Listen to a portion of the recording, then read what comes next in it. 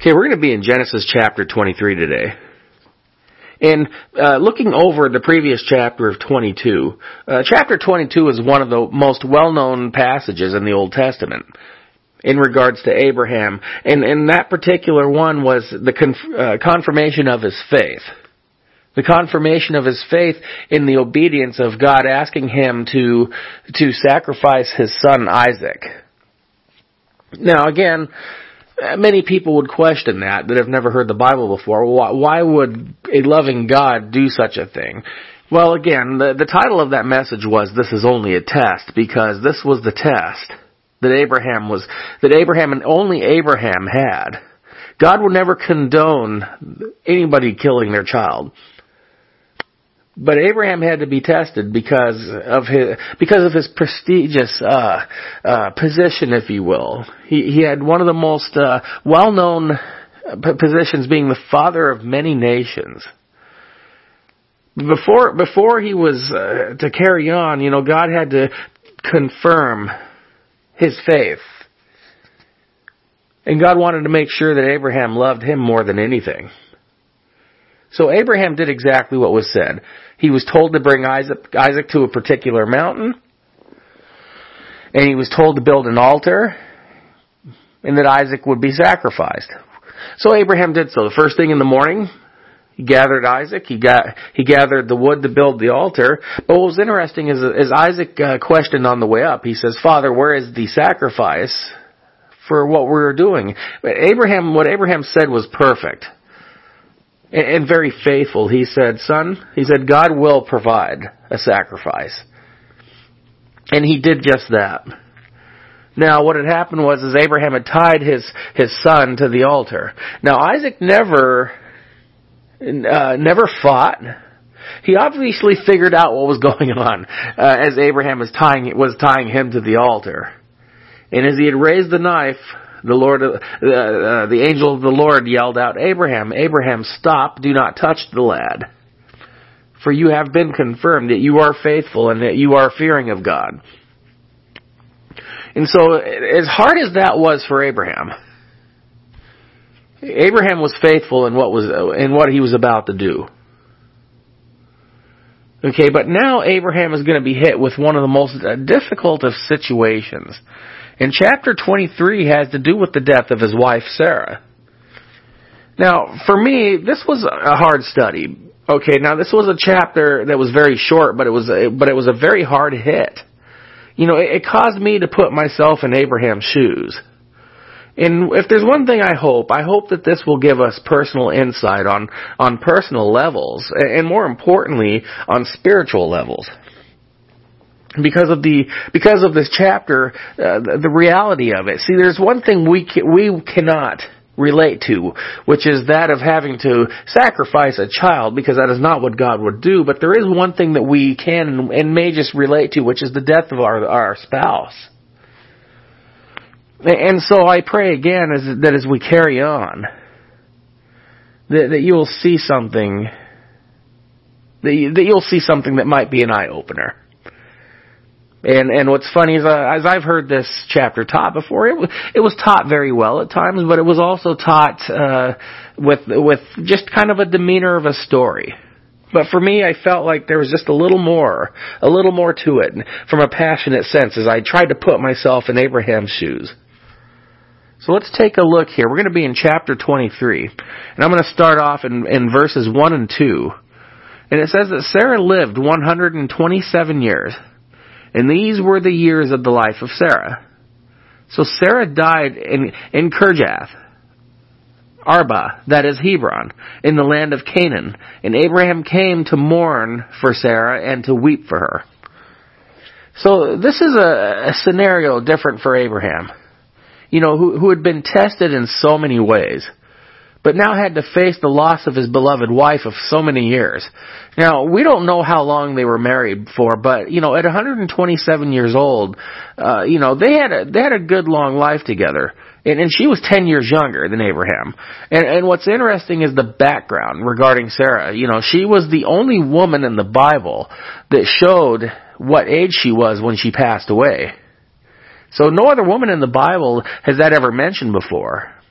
But for some reason, Sarah's age was documented.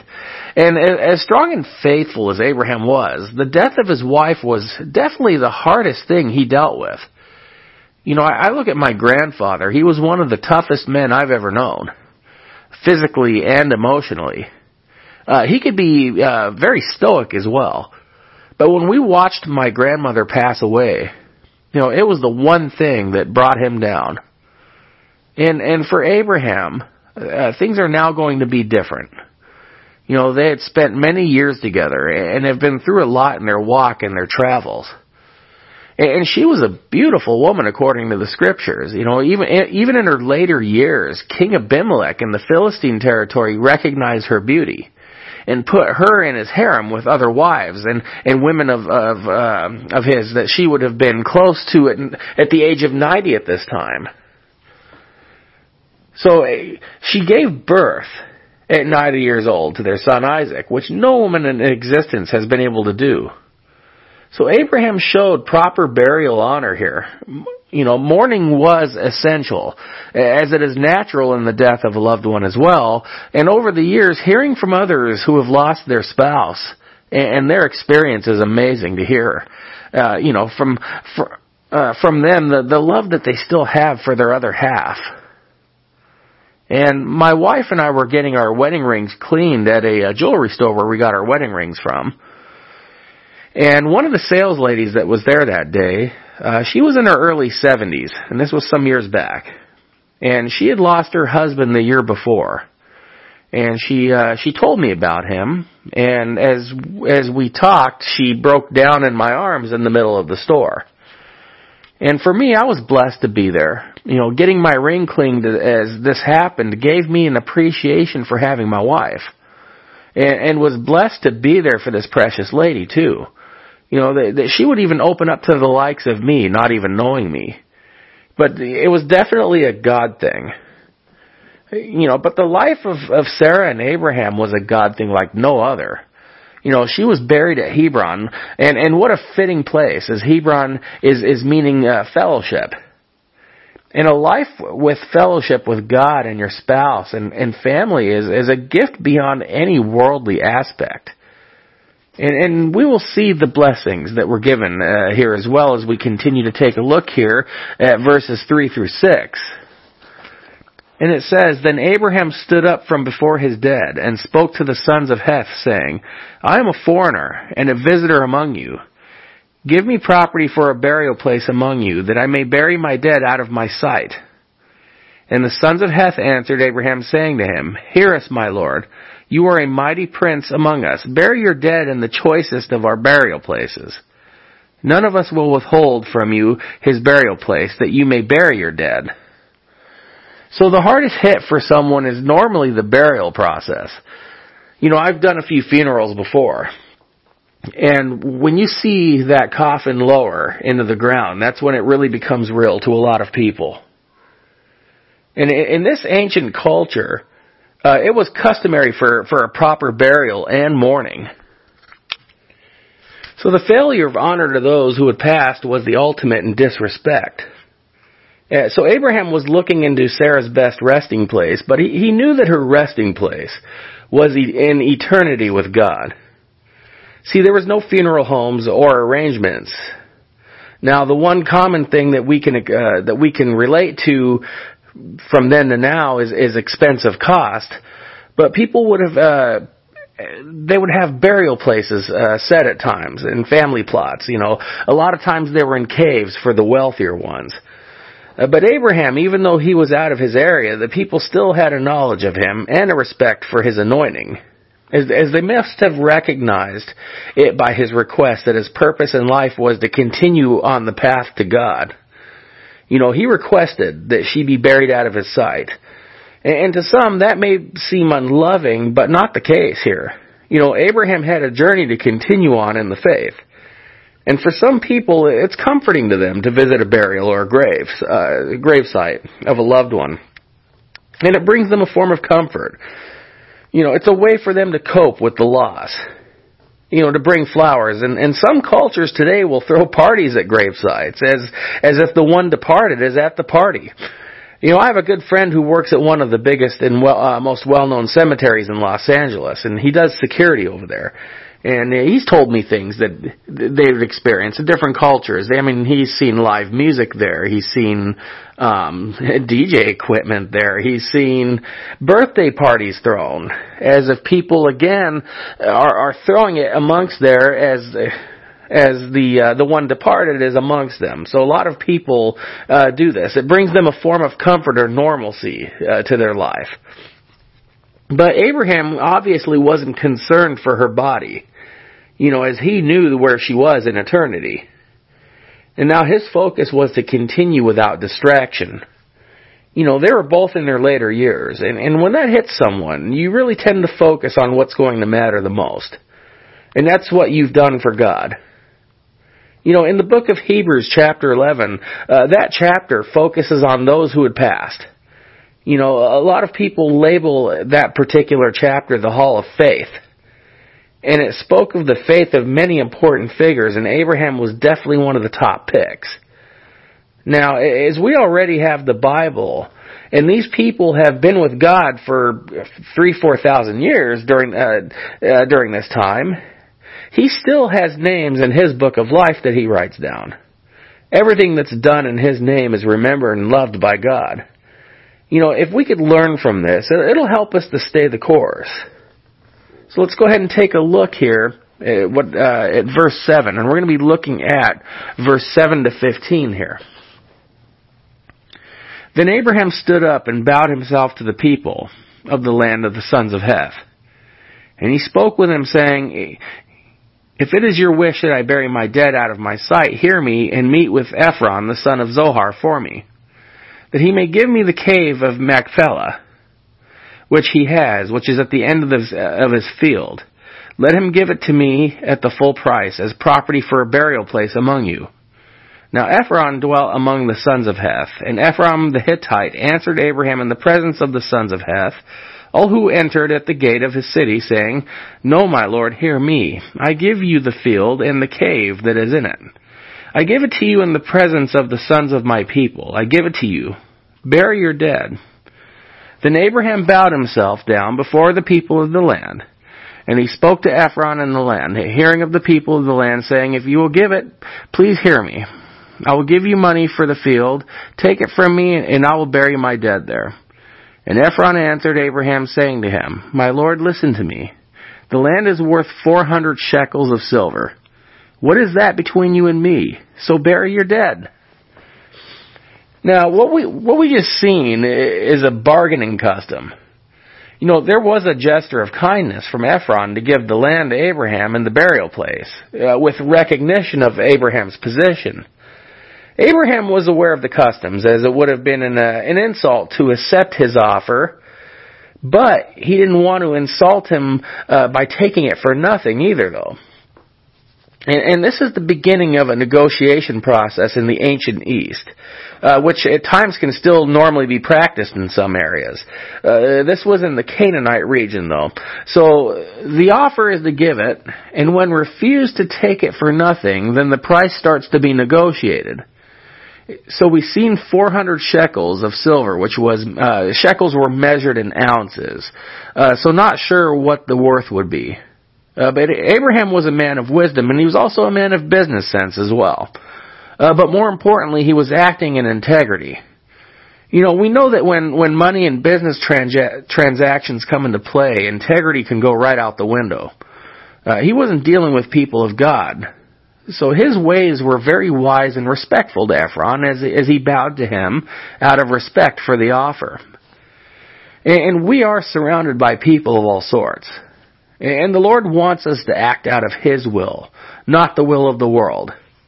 I have heard believers use a dishonest term, that it's legal, that it was legal, which is why I did what I did.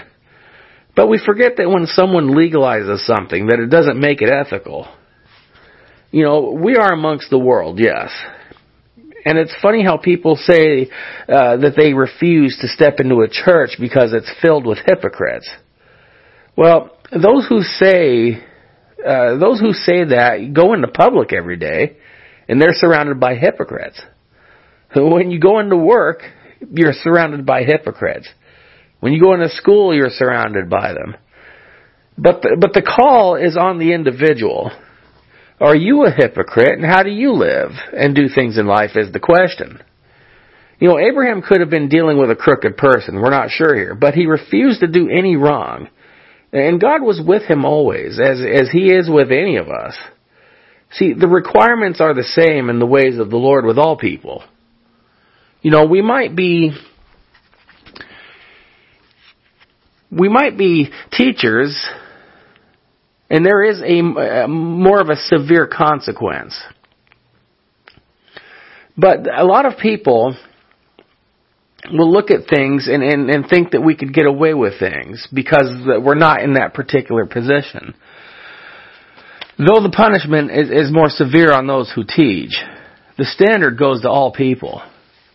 God didn't give bits and pieces of things of what to do and what not to do for certain people. The standard was there. The standard is the same for all. And the beauty of Abraham was that though he tripped and fell at times, he got back up and he made his way back onto the straight path that God had built. You've heard me say, or you might have heard me say before, that God doesn't build crooked roads, man does.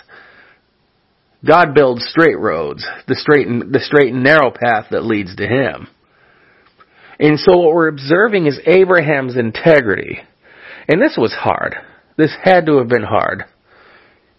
As you're right there, standing up from your wife, and now you're having to make a negotiation process right there. So this shows the strength of Abraham and the faith of Abraham. Because I don't think most people would have been able to stand up right then and there and be able to do such a thing. I think there would be a sense of distraught demeanor there that wouldn't be able to do such a thing. But Abraham, he handled himself well. God was with him. Makes it a little easier when we know where our spouses are, right? And though when our bodies aren't around one another, that is a very hard thing, yes. But eternity is forever. And so Abraham knew where he was going and where she was going. And so it makes it a little bit easier. But it's still not an easy process. This is still the hardest thing that he would have had to have done. Let's continue to take a look at how this all came about in verses 16 to 20. And Abraham listened to Ephron. And Abraham weighed out the silver for Ephron, which he had named in the hearing of the sons of Heth, 400 shekels of silver, currency of the merchants. So the field of Ephron, which was in Machpelah, which was before Mamre, the field of the cave, which was in it, and all the trees that were in the field, which were within all the surrounding borders, were deeded to Abraham as a possession in the presence of the sons of Heth, before all who went in the gate or the city. And after this Abraham buried Sarah his wife in the cave of the field of Machpelah before Mamre, that is Hebron, in the land of Canaan. So the field of the cave that is in it were deeded to Abraham by the sons of Heth as a property for a burial place. Now this area became a family burial plot. This place will be the burial place of other important people in Abraham's family. And we know that all the land was given to Abraham by God. But he purchased it from Ephron in an outrageous price, I'm sure, but he displayed honesty while providing a burial place for Sarah. And going over this chapter, it definitely, again, as I mentioned earlier, was an eye-opener for us everyday people in our day. As we're looking at the end of 2016, we're coming to the end of the year. And Abraham was probably doing what he normally did on a daily basis, and then to come and find Sarah gone is a story that many can relate to. We're here like nothing has changed. And then we're gone at any given minute. And for myself, and what I remind others is that when you look at your spouse, realize that one day that you may have to bury one another. And that's if the Lord doesn't take you together, which is normally a rarity. But we cannot afford to be living in the flesh. We must be living in the Spirit. It's the only way we will truly flourish in our lives. Everything here is temporary.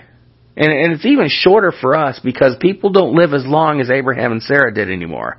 So our time is even shorter.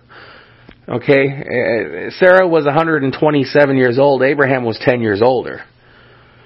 And Abraham stated in verse 4 that he was a visitor and a foreigner among them.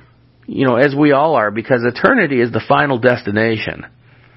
And when those we love go, may that be remembered, that if we get to be with our loved ones and the Lord for eternity, what more could we ever want? I love what the Bible says, that even the angels question why we were chosen by God, us being humans. But it also says when someone repents and gives their heart to the Lord, that all of heaven rejoices. And the purpose of all this is for us to be able to be up there to experience it. And to be one of the rejoicers when someone gives their heart to the Lord. Over time, I've counseled married couples and families from time to time. And some that were going through some very, very horrible situations. And as I look back, and I think about some of these people and so on and so forth, and I praise God that they were able to pull out of this by His glory and by His ability. Because when we look back and we see the things that we fight about, or we see the things that we focus on, and we have to think to ourselves, what were we doing? What were we fighting for? Was there selfish means? Was there a form of fighting because of success or for the sake of our own well-being? There's so many things that are done nowadays that really probably cause the Lord to shake His head. God has called families to be the nucleus of our society, not the downfall of it. Families are to be the salt and light of the earth. And so when I look at Abraham and I look at Sarah, I think to myself that praise God for their example, because they got to leave a legacy that was just a wonderful legacy. Not too many people get to live a long life and to live a very long life together in marriage. It seems to be a rarity anymore. But when I look at this, it really hit me. As I said again, putting myself in Abraham's shoes, I had to think about all of this, thinking that, this is a reality that many people have faced. Speaking with people that have lost their spouse, speaking with people that were maybe on the verge of divorce or something like that. It was just such a thing that we don't want to think about and remember. Scars that we don't need to have. And so this is an urge for us to stay the course. And so I think of those that have lost their spouse. And my prayers are with you. And I pray that the Lord will fulfill any void. I pray for those that have maybe gone through a divorce, as God is a forgiving God. And I pray that your new course will start with Him. But for those who are still walking together, may we cherish one another in the form of spousal relationships and family relationships. And so again, we can't do any of this without the love of God. So for me, this was probably one of the more sentimental. Every chapter is sentimental to me, but this one here is something that hit a little more close to home. Being somebody who's married and loves my family very much, I think that's the biggest fear of anybody. So I want to urge you again that you would walk close with God And that you would cause your families to walk close with God, because in the end, that's all that's going to matter. We have a legacy to leave. See, everything we do here on earth is going to fade, okay? But everything we do for God is the only thing that's going to matter in the end. And what we do with our families is one of the things that's going to matter to God. So again, my prayers will be with you. Okay. And may you stay to His Word, and may you stay true to His Word. And at this time, if you're a first-time listener, and if you're wondering how it is that you can go to heaven, how is it that you receive the Lord? Well, it's a simple prayer. It's a simple prayer of repentance and receiving the Lord in faith. You know, Abraham was a great man of faith. And so if you want to receive the Lord, if you feel that the Spirit has spoken to you, then you could say this simple prayer after me. Dear God, please forgive me, Lord. Please forgive me of my sins. I confess to you, Lord, that I am a sinner. Lord, I ask you to wash me clean of all of my sins. Lord, I invite you into my heart as my Lord and Savior and as my Father, Lord. Lord, I thank you for having me. And may you change my life, Lord. And may you receive me into your kingdom, Lord, when my time comes. Father, I love you and I thank you. In Jesus' precious name I pray. Amen. Well, always it's such a blessing as we accomplish another chapter together. And for those who are listening, I just wanted to say thank you. I thank God for you. For those who are seeking the Word of God and to want to hear the Word of God. And I ask that you would be praying for me and my family, as well as I'll be praying for all of you, wherever you may be. I just want to, again, I think of you, and I thank you all always for being a part of this. And so again, I just wanted to let you guys know I love you all. And may God watch over and keep you guys and your families and your friends. May you be the salt and light that He has called you to be. So may God bless and keep you always.